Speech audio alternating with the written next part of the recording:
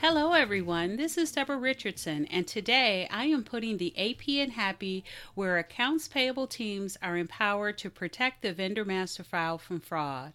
This podcast will give a voice to accounts payable team members by talking about the growing reality of cyber attacks in their world and which vendor setup and vendor management techniques they can apply to protect the vendor master file from fraud.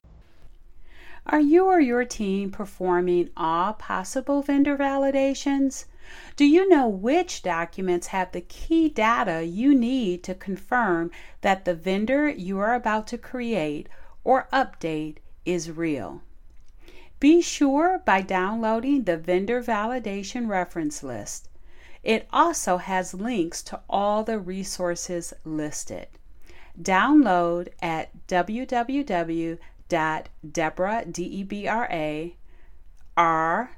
Richardson, RICHARDSON.com. Did you know that there were states that require you to determine if non-resident withholding is necessary for your vendors prior to the first payment? Well, last week I talked about California, and this week is the state of Pennsylvania. Keep listening.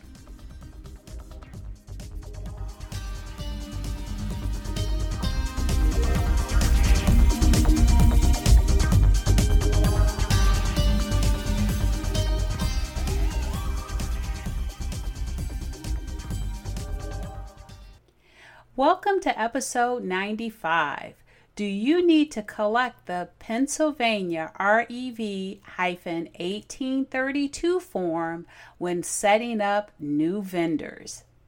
In last week's podcast episode 94 called Do You Need to Collect the California 587 or 590 forms when setting up new vendors, I talked about California sourced income being paid to residents and non-residents and how payers need to determine whether they need to apply non-resident withholding to vendors prior to the first payment. Well, Nebraska and Pennsylvania have similar requirements, and so today I will discuss Pennsylvania income source rules so you can determine if your company needs to look further into determining whether to collect the Pennsylvania REV 1832 form, or it's really called the Pennsylvania 1099 MISC withholding exemption certificate, whether or not you need to collect that during the vendor setup process. So let's go ahead and get started by first talking about what is Pennsylvania sourced income. So according to the Pennsylvania Department of Revenue, and I will put a link to this in the show notes, income from activity performed or property located in the state is considered Pennsylvania source income. Payments for goods are exempt like they are on most federal and state income tax. However, it does include compensation. So that would be non-employee compensation, which is what you would pay your vendors. It also includes net gains from disposition of properties, net profits, net gains from rent, royalties, patents and copyrights, interest, dividend, estate and trust income, along with gambling income. So those are the 8 classes of income for Pennsylvania. And while you may have been familiar with California's requirements and the 587 and 590 form, this one may be a little new to you because it's actually pretty new. It's been since January 1st, 2018, and effective that date, non-resident withholding for 1099 income has been required for Pennsylvania sourced income. Now, the withholding rate is 3.07%. And it is optional for or where total payments during a calendar year is below $5,000. However, my recommendation is to withhold anyway, especially if it's during the first 3 quarters of the year, since unexpected payments can be made through year end. And for more information on how to remit non-resident withholding to Pennsylvania, I'll put a link to their eTithe system in the show notes. So if your payment to vendors includes any of those 8 classes of income, such as non-employee, non-wage compensation, for example, and your company is located or the activity is performed in Pennsylvania, and the vendor is not a resident of Pennsylvania, if you do not withhold non-resident withholding taxes, you may need to collect the Pennsylvania 1099 MISC withholding exemption certificate from your vendors if you do not withhold income tax and remit it to Pennsylvania.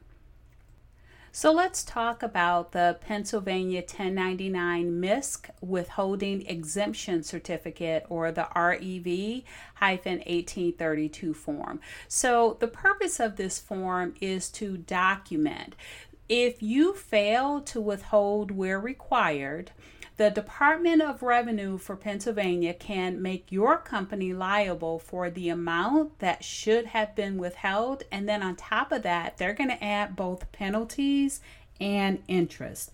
So for that reason, you need to document the reason that you did not withhold, and you do that using the Pennsylvania 1099 MISC withholding exemption certificate.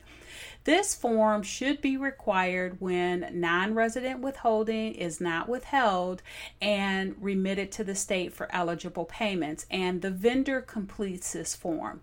So I do have a copy of the form that you can, and I'll have a link to a copy of the form in the show notes, but I do have a graphic on the blog for this podcast that shows the picture of the visual of the form that shows the exemption reason.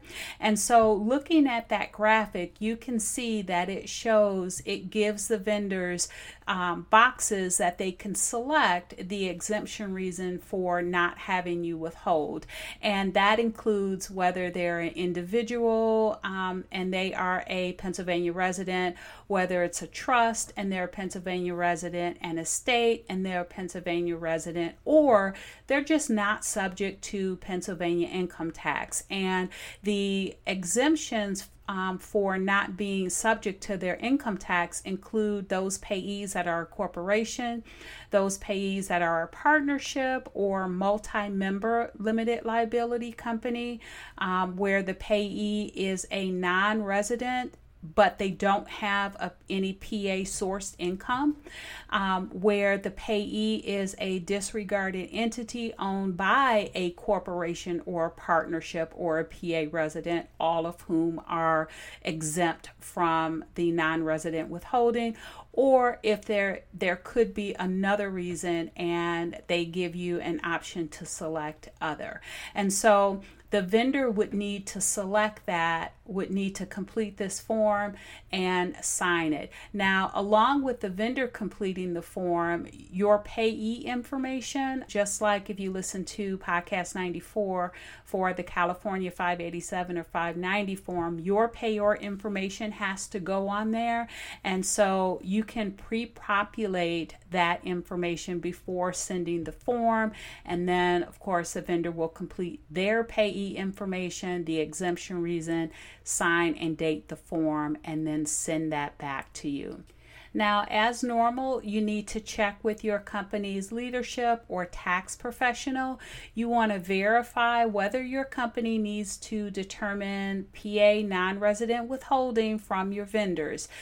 Eligibility can be based on where your company is located or where their services are being performed.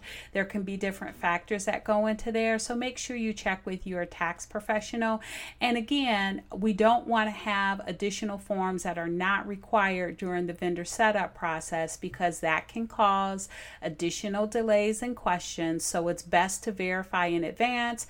And if you are required to collect those forms, make sure that you provide training to your vendor maintenance and your AP help desk team. This will keep your team updated and also just arm them with the information required to respond to requests for that form. Create a frequently asked questions, FAQ, or desktop procedure with prepared responses that can be copied and pasted in emails or used when speaking to vendors or internal employees on the phone. If you need a desktop procedure, I will put a link to a template that I have that you can download for free, and then also make it a requirement and add it to your vendor setup and maintenance policy or your AP policy for your internal employees to know what is required for vendor setup. And this is especially true if you are adding this Pennsylvania form to what you currently require. And that can be the case for most of you since this is fairly new, a fairly new requirement, or if your company just relocated to Pennsylvania, you need to make sure that your internal employees, especially if they're collecting the vendor documents to send to you, that they know what's required and why. And another thing I want to mention too is if you have a vendor self-registration portal or are in the process of implementing one, make sure you include this form as part of the required documents. Now, some of the companies, third-party vendors out there can build the form and make it interactive for you. Others will only be able to require the form or have a way for you to let the vendor know what is required, whether they can tell by the document type that they've uploaded that specific form, or whether they just require a form to be uploaded and you hope that that's what they upload. In any event, just make sure that you speak with your third-party provider for your vendor self-registration portal and let them know and see what they can do for you, because there are providers out there that can either make it interactive or make it so that the document type can identify what form is being uploaded, so you have a better chance of getting what you need when the vendor initially registers.